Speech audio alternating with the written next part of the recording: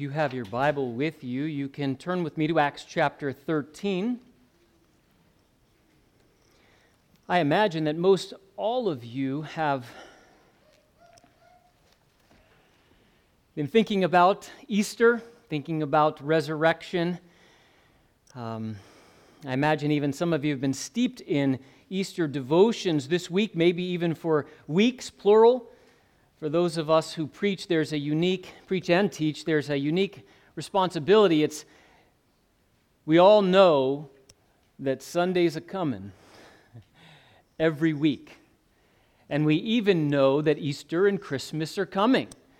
And so we're often ruminating on the nature of Easter and specifically the resurrection, and we're going to give our attention to that in a unique way. I don't know if any of the texts that you have thought about in discussing or thinking about or ruminating upon the resurrection have been from Acts 13.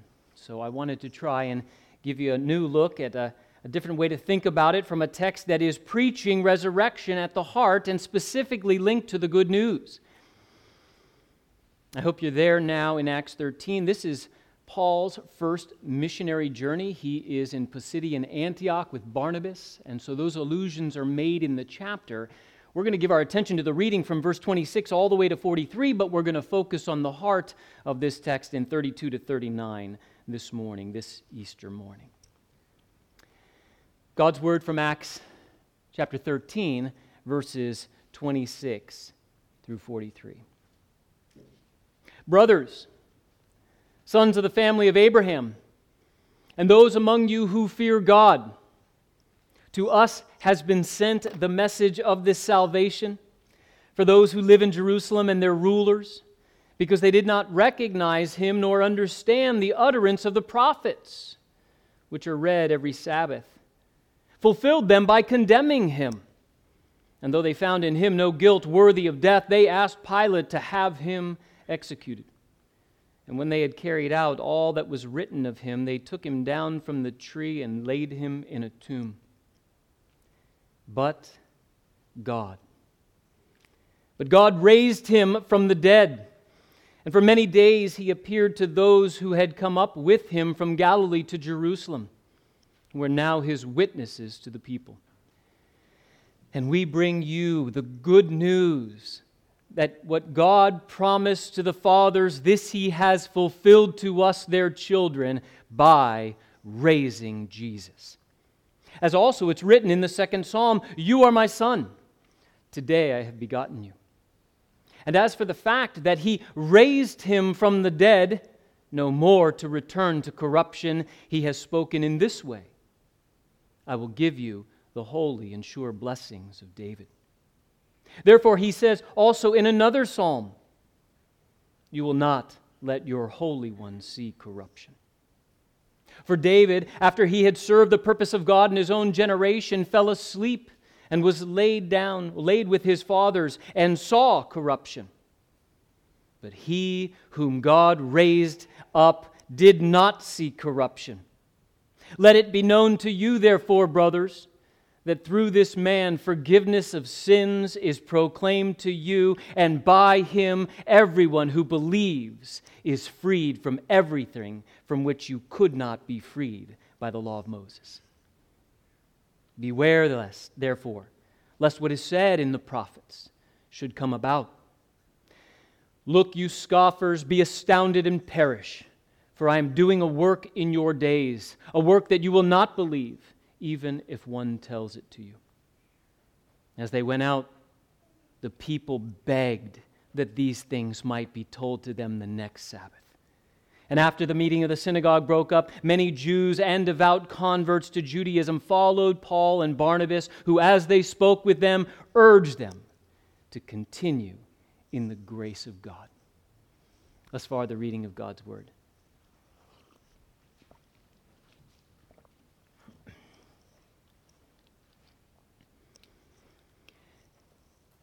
How many still believe in the centrality of the Easter season?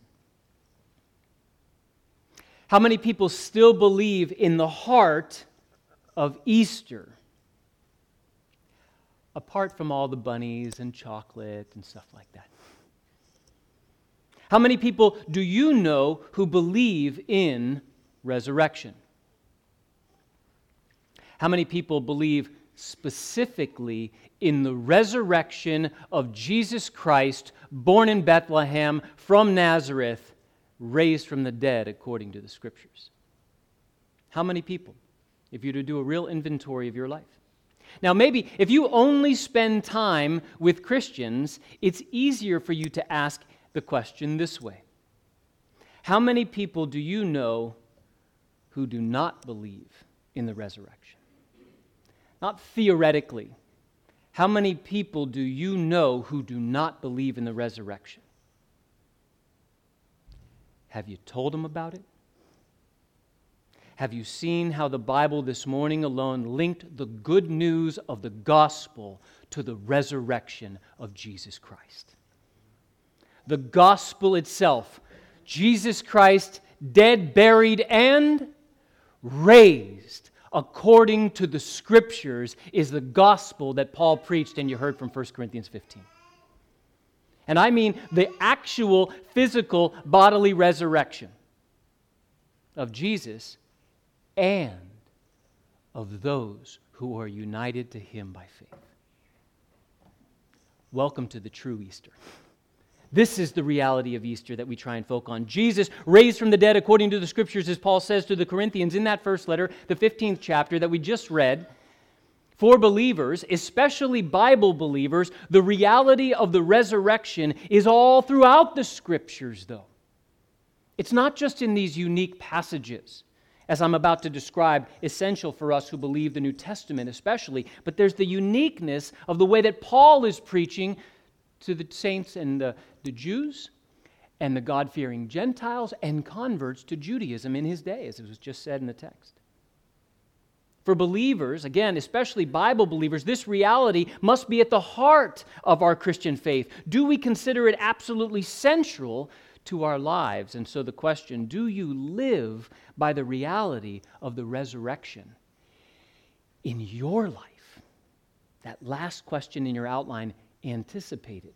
Do you live with the reality of resurrection in your life daily? I hope to close there that way. But sometimes we think around the time of Easter that it's only recently that the resurrection of Jesus is doubted or questioned. I mean, sometimes we think in our masks, at the supermarket, with the headlines and all the magazines, the discussion of resurrection, right? Just like at Christmas, it's the same old, same old. There's nothing new under the sun. But sometimes we think, well, is it only in my generation that people have doubted this much? Very near the Corinthians, very near where Paul was in Pisidian Antioch, well, not very near there, but the Athenians, the famous, most wisest people of the day, right around the Greek Corinthians, were saying to Paul, listening politely to the Apostle Paul preaching.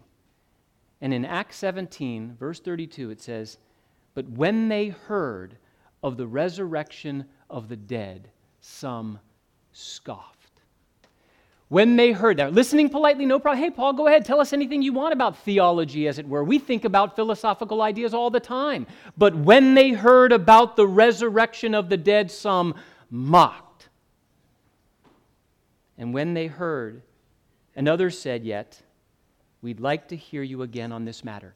Just as it was in Pisidian Antioch, so also it will be in Acts 17, when even the Athenians will say, some will mock, and some will say, come again. The very next verse in Acts chapter 13, where I was, I'm going to read the next verse. If you still have your Bible open to that passage, we stopped at verse 43, because that's the end of the paragraph. But look at verse 44 of Acts 13. The next Sabbath, almost the whole city gathered to hear the word of the Lord. That true where we are today? Powerful that after that preaching, some were willing to come and they wanted to hear again. But for we who believe the Bible, overviews like this are essential for us to remember. And I'm just going to remind you of a few things that I imagine you know well, especially in light of your devotions for the last week or two. The Gospels contained abundant testimony of the resurrection of Jesus. The last chapter of all the synoptic Gospels, Matthew 28, Mark 16, and Luke 24, all teach of this truth. But John uniquely has both the last two chapters, John 20 and 21, talk about the death, burial, and resurrection of Jesus. And in addition to these detailed narratives in the four Gospels, which give us sufficient proof for all historical veracity and testimony, the book of Acts, where we are now this morning, a story of the apostles' proclamation from the very first moment. They watch him ascend into heaven, and then their attention is brought down to what appears to be some angels saying, "What are you doing staring into the clouds? Don't you know this one who's gone up is going to come back that way?" And boom, they go out proclaiming. He appears, he does all these amazing things, but it's those who are following, who are then proclaiming a gospel linked to what just happened in Jerusalem and for decades following throughout the New Testament. The book of Acts is a story of the apostles' proclamation of the resurrection of Christ and continued prayer to and trust in and adoration of that one who was raised, Jesus Christ, God in the flesh. Powerful, right? I mean, this is our faith. From further, the New Testament epistles, depending entirely on the assumption that Jesus is a living, reigning Savior, King of kings and Lord of lords, is now the exalted head of the church, ruling and reigning in heaven. Do we think of him like that? One who is to be trusted, worshiped, and adored by us, just like those in the time of the book of Acts. And who will one day again return in power and great glory to reign as king over the earth, as we just heard last week in 1 Timothy 6, verse 14, waiting for that blessed appearing of the coming of Jesus Christ. And finally, the last book of the New Testament repeatedly shows us, the book of Revelation repeatedly shows the risen Christ in that way I've just described, reigning in heaven and predicting his return to conquer his enemies and reign in glory forever, as 1 Corinthians 15 also testified. So these passages are just overlapping, and they're filling our hearts and our minds and strengthening our faith. The entire New Testament bears witness to the resurrection of Jesus. But what about the Old Testament? How many of you, in the last few days of your life, have defended certain fundamental truths of your Christian faith from the Old Testament? How many of you in the last year of your life have had opportunity to defend some essential truth of your Christian faith from the Old Testament? I'm really grinding you with this one. I'm going to ask it one more time, right? How many of you have ever defended any truth of the Bible from the Old Testament, right? Death, burial, and resurrection. Remember, what Bible is Paul preaching from in Pisidian Antioch? Doesn't have a New Testament. All that I just said about the New Testament is happening.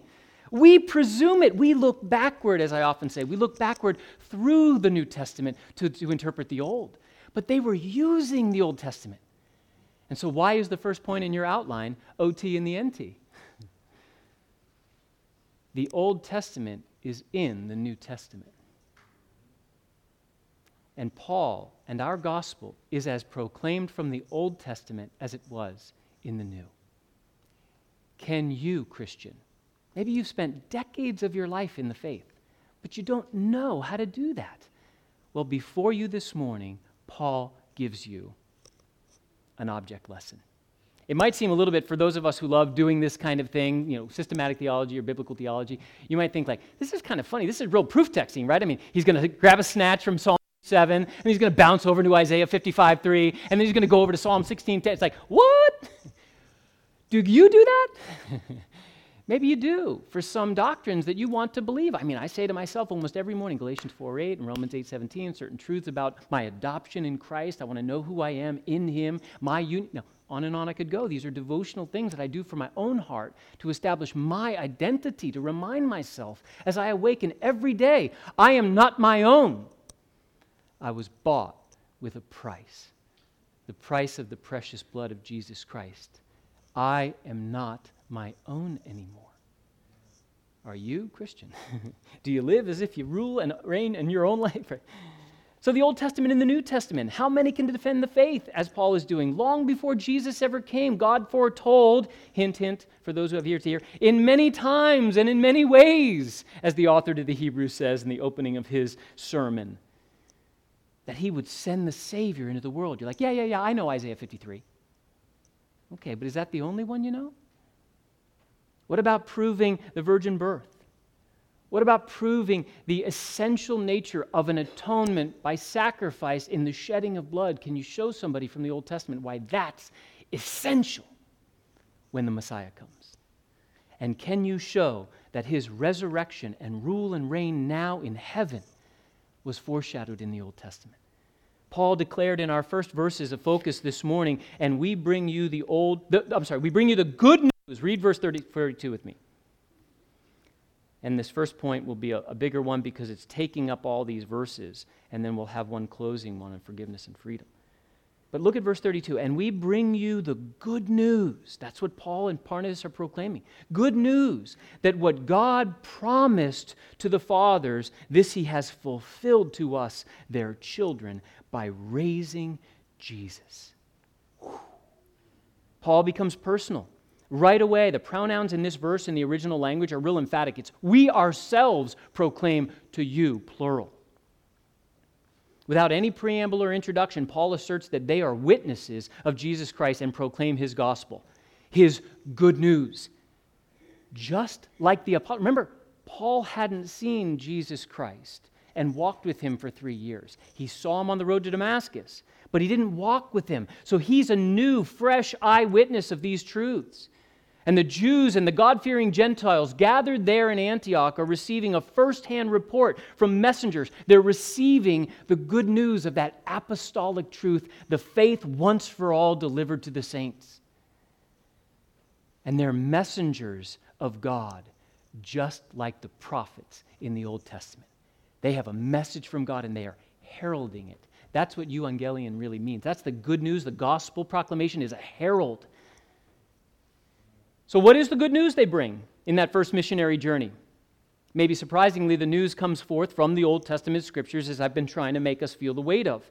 It's a good news that God proclaimed earlier in redemptive history to the spiritual forefathers, and which would be fulfilled later in the spiritual story, the unfolding mystery of God's redemption. And the prophets announced God's message of salvation. And we see this morning the Psalms announced God's message of salvation, of the coming Messiah and his rule and his reign as King and Savior. You might say, yeah, I know that from Isaiah 40 or 52 or 53. But how about in the Pentateuch? How about in all 3 divisions of the Jewish Bible? The promise to which Paul refers comprises all the messianic promises in the Scripture, and he specifically links them here to resurrection. And what is the meaning of this phrase, to us their children? This is important because in Pisidian Antioch, the scholars tell us, and this was a wonderful thing for me to learn as I was studying and preparing, it was a crowd kind of like our own, a mixed crowd. Different levels socioeconomically, maybe by heritage, maybe by age. This was a really mixed crowd. And more specifically, he says not only Jews, but God-fearing Gentiles. That's unique, right? Because what were the Gentiles to the Jews? They were called dogs. They were the nations. They were the unchosen ones. And yet there in Antioch, it's Jews and God-fearing Greeks and even converts to Judaism, meaning they're meeting in the synagogue, and then Paul comes in and he starts proclaiming this other Jew to them. Yeshua HaMashiach, right? Jesus, the Messiah.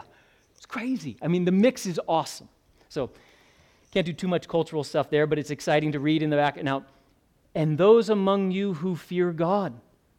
There are those in this mixed audience who are finding that Paul includes all of these worshipers together as spiritual heirs of those Old Testament promises from the spiritual forefathers. All of them are being included in this. And this is good news for us too, so many centuries later when you think, well, I'm just fill in the blank. The gospel's for us too. The good news is for us who repent and believe and receive and rest alone upon Christ, and I'll say that to be emphatic in a moment more. But Paul covers 3 prophecies in particular in this section. Paul turns to the 2nd Psalm for this first quotation, "You are my son." Remember, think how profound this was to see as a foreshadow in Psalm 2. "You are my son, today I begotten you." Remember, the Jews didn't talk like that about God, like Father. But notice there's a relationship happening here. "You are my son." By a familiar psalm, Paul is building immediate rapport with his audience, but he's also getting a certain truth in, a certain understanding about the way to interpret Psalm 2.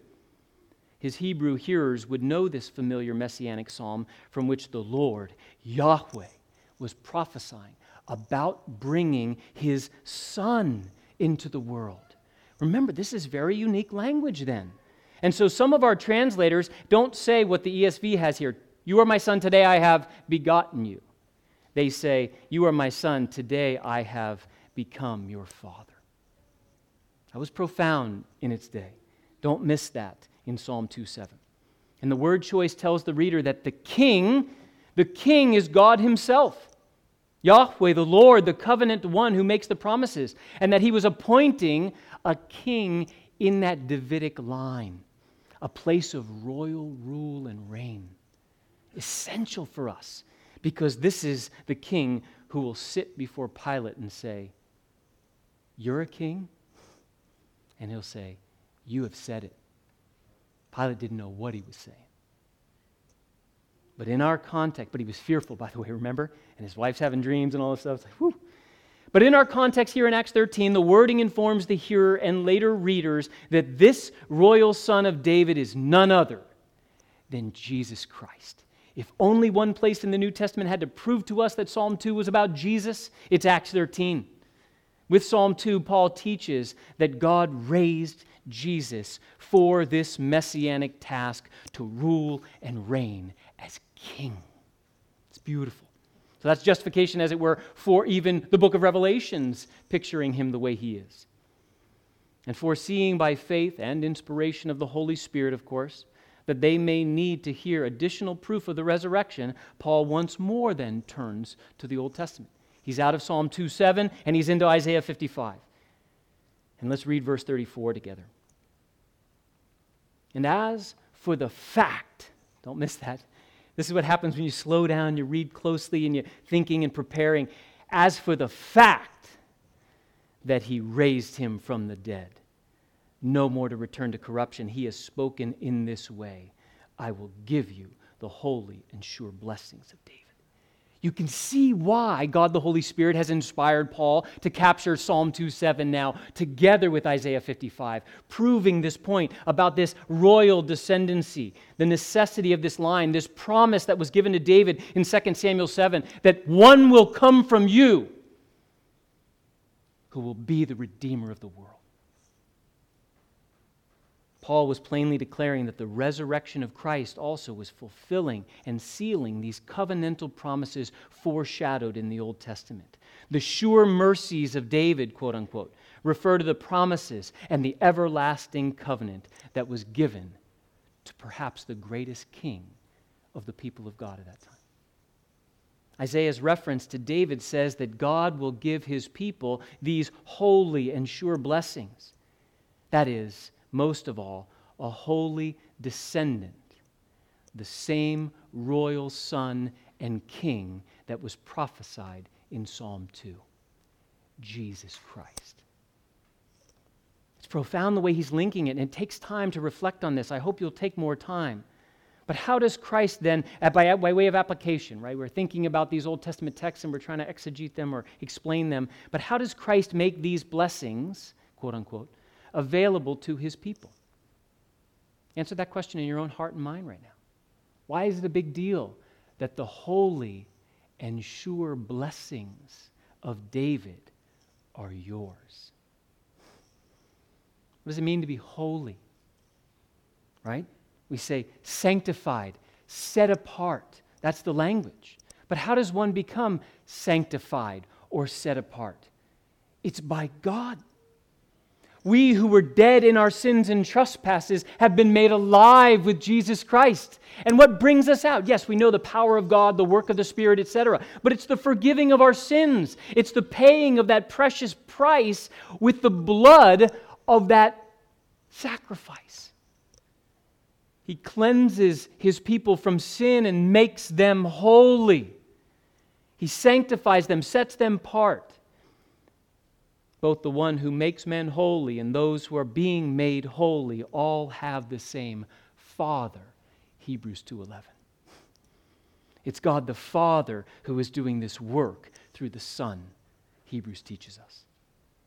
Indeed, through Jesus, God never fails to fulfill all His promises to His people. This is the covenant-keeping God. This is the faithful God who is making these proclamations. And whether it's in the Psalter, or whether it's in the prophets, or whether it's in the Pentateuch, He will keep His promises. And that's a great promise for us as you hear these blessings declared. Paul gives his audience a preliminary introduction to a subject which he will explain in a third Old Testament citation. Now, read verse 35 with me.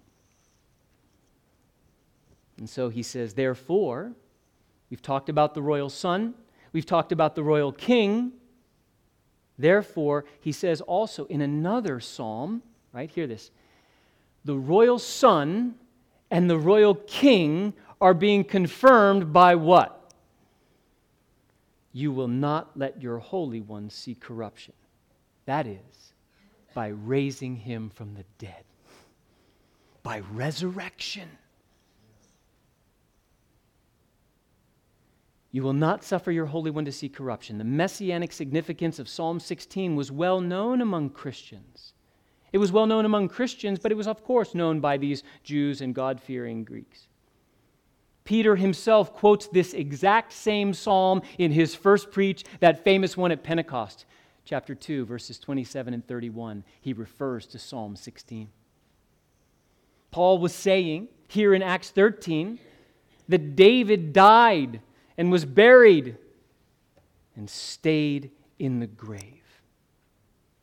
In Psalm 16, by drawing upon this, he's reminding them, that great royal king you love so much, David, died, was buried,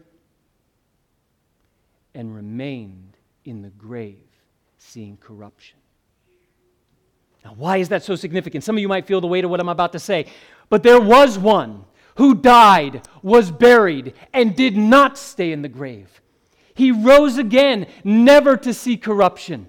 In fact, He was glorified, and He moved amongst His people, and 500 saw Him at one time. And He ate bread and fish on the beach with them, raised to newness of life in His glorified bodies. Christians, how many of you know that because Jesus was raised, you too will be raised? The first fruits of resurrection is what Jesus is called. He's the first fruits of the harvest of the resurrection of the rest of us. I hope in all the stillness of your body, your faces, and your minds right now, you're all like... But inside, you're like this, like incredible. How many of you would like to give up that body right now? The young ones who work out too, and I'm not young, but... Because He was raised, you too will be raised. Link the glory of this Old Testament explanation and the fulfillment of all the royal son to the royal king to resurrection, and remind yourself today, Easter, but only every other day of your life until you see Jesus face to face, because He was raised, you too will be raised. Now there are qualifications to that. Have you repented? Have you believed? Have you received? Do you rest alone upon Him for salvation? Of course, that's all critical. But saints, this is the heart of our Easter celebration. This is the heart of Easter celebration. God raised Him from the dead, the royal Son, the sure blessings of David, the one who died and did not see corruption. King Jesus. Glorious. This is the one we worship and adore and trust in and put all our hope and faith in. That's what's so glorious about Easter and the focus of the resurrection. Jesus' resurrection is the basis of the Christian faith and the fundamental truth that is proclaimed ever since the time of Pentecost, whether you're using Old Testament texts or not. Christians use the text of the Old Testament to prove that Christ was resurrected. They knew it. They'd seen the reality and the evidences. They became witnesses upon that alone. But there were times when they said, let me show you in the Bible why it's true. God raised him from the dead and did not permit corruption to take permanent hold of his royal Son, the royal King, who is the Holy One of Israel, the Savior. And just in case, well, I know you believe this, but look back at verse 23. I started at verse 26 in Acts 13. If you still have Acts 13 open, look to verse 23.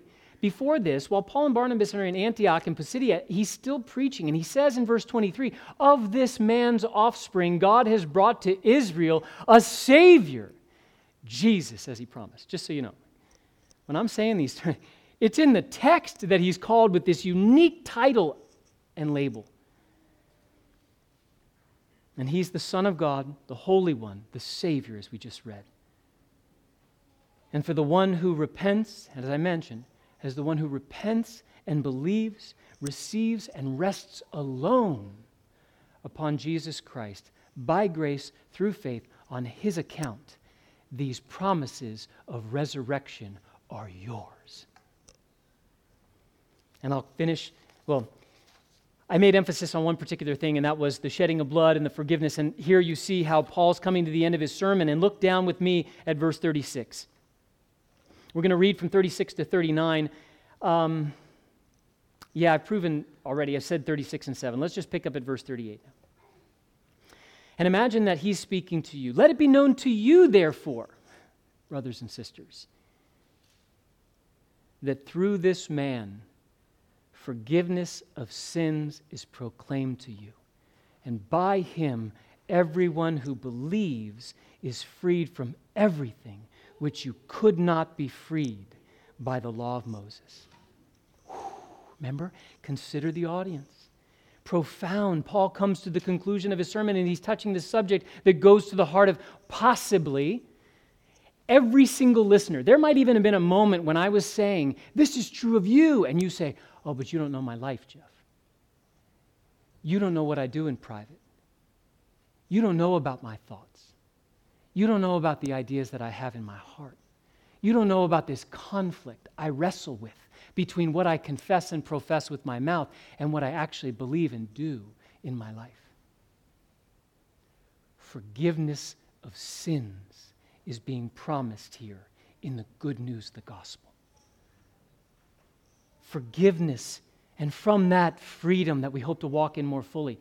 How do I obtain forgiveness of sin? Such a simple, central to this. Obviously, Paul knew, by God the Holy Spirit, he knew that might have been going on in some of them, and so he links it directly. All that I've said about the royal Son, the royal King, the resurrection, means the promise of forgiveness of sins and freedom from the law. Paul comes to the end and teaches their attempts at fulfilling the demands of the law will never relieve them of that burden of upholding Old Testament ceremonial and moral laws to be saved. No matter what blue laws you think you keep to make God pleased with you, they are not sufficient. No matter how much obedience you think you offer and render unto God, it's not enough.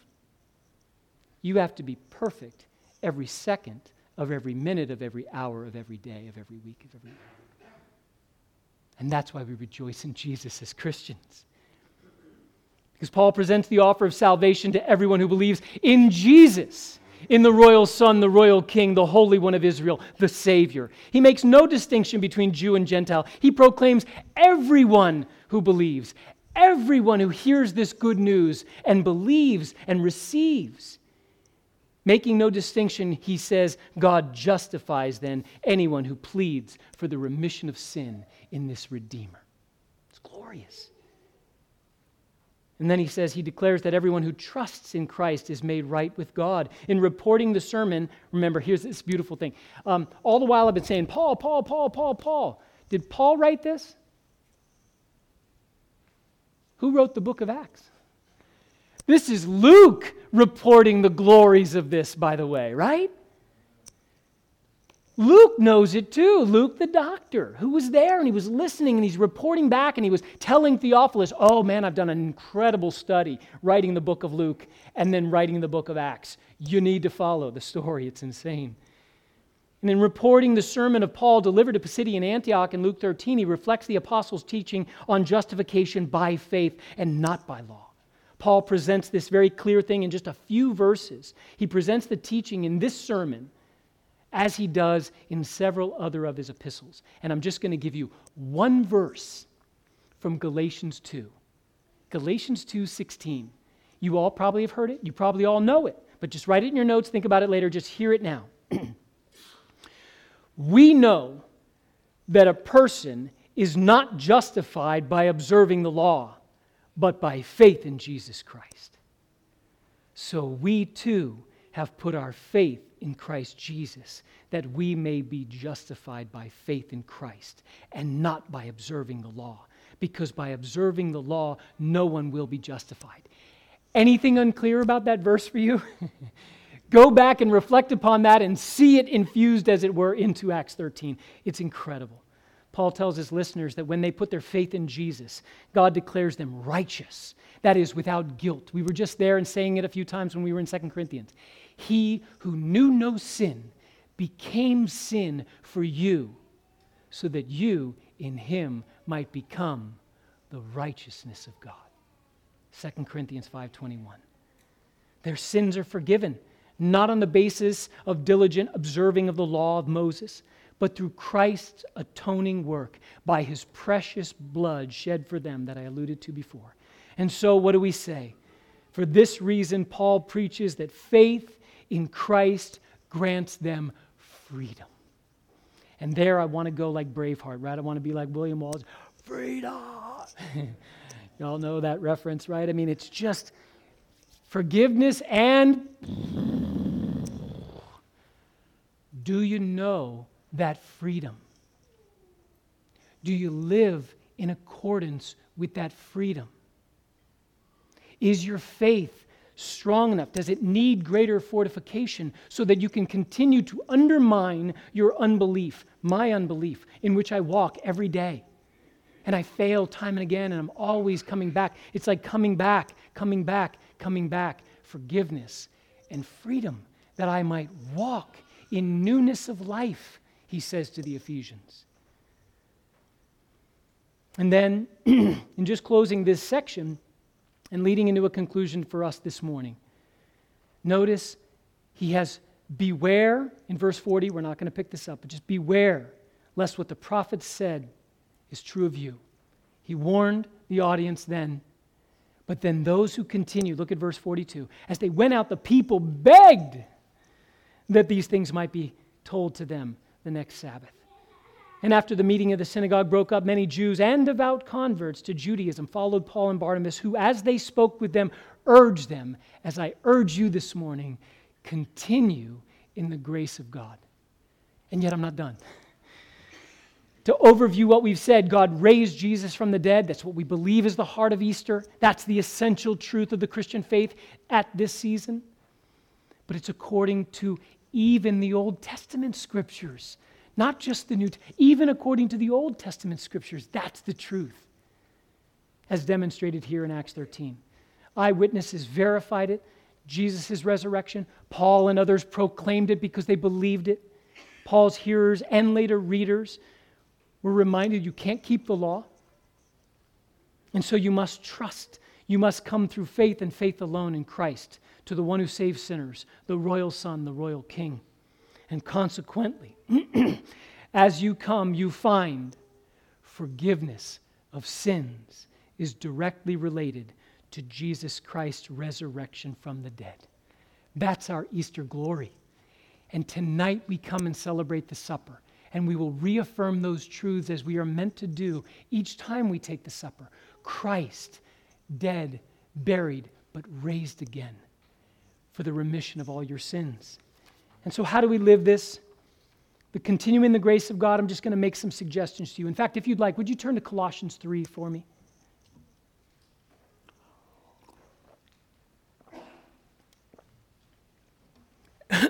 As you're turning to Colossians 3, any number of passages I could have quoted at this point. And I hope, as I opened in the very orientation to the reading, I wonder if you have been moved by a particular passage this Easter season. It might be the one we're studying. Praise the Lord. Great. But if you need one to meditate upon, I would offer you this one as well. Colossians 3, verses 1 through 4, almost tell us everything of our lives if we believe in this royal Son who's the royal King who forgives sins and sets us free. Since then you have been raised, right? Verse 1 of chapter 3 of Colossians.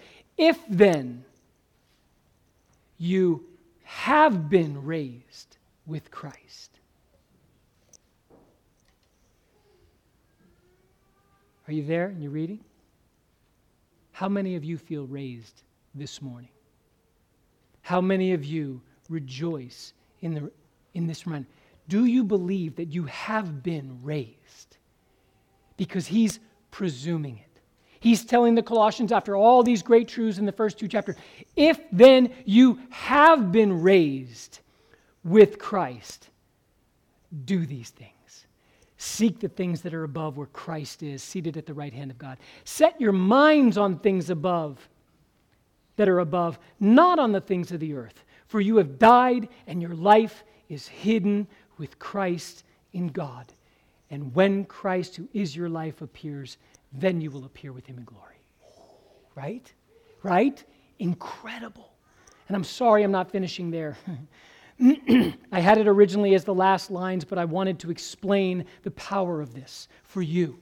Resurrection guarantees your resurrection too. The resurrection of Jesus guarantees your resurrection too if you're in him. Your life is being carried out to a glorious end, and there will be a moment when God will raise you out of this broken and fallen world, this sin-cursed fallen world. And he will raise you to newness of life in the Son. Jesus now reigns, as Colossians 3 emphasized, as 1 Corinthians 15 emphasized, as even Acts 13 emphasized. And he will continue to reign until the final enemy is under his feet. The world is not out of control. COVID does not have the final say. For us earthbound, concerned of things of the earth, the Easter season tells us this world is not out of control. Jesus is in control. And he's doing his death-defying work. Right? Like a trapeze artist. Oh, it's death-defying. No, Jesus defied death by being raised from the dead. And because he was raised, you too will be raised. Sin-defeating work. He's doing that sin-defeating work in the life of his people. The resurrection promises us all that the grace we need then to live now until that day when we see him face to face is for us. It promises us the blessings, the sure blessings of God in Christ. That by the power of his Spirit, he is working in us this newness of life. He's working in us this resurrection power, he calls it elsewhere. And if your end has already been secured, Christian, if your end has already been guaranteed, Christian, then it's all of grace that you would need along the way that has also been guaranteed. Your sanctification also is assured because glorification is its end. And it's Jesus' glory that we long for. So the resurrection of Jesus then motivates us, empowers us to live in accordance with these great truths of our good confession. The resurrection tells us that God will win. His plan will be accomplished. Sin will be defeated. Sin, the curse, the fall, and death have been and will be fully and finally defeated. And we will live with him forever and ever in heaven.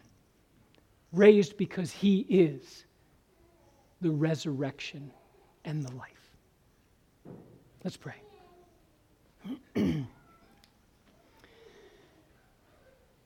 Lord, we try and encourage our own hearts that we have been forgiven and set free, saved and welcomed into the family of God by grace. But you have granted us a future as well, O Lord, of love and joy and peace with you forever in heaven. Help us to meditate upon that future life and to know that as Jesus spoke of himself before Martha, saying that he is the resurrection and the life, we would, as it were by faith, look into his face and say, Jesus, you're the resurrection and the life. Because you were raised, I too will be raised. And I will get to see you face to face. May these be our meditations as we continue in this Lord's day of worship, as we pray in Jesus' name. Amen.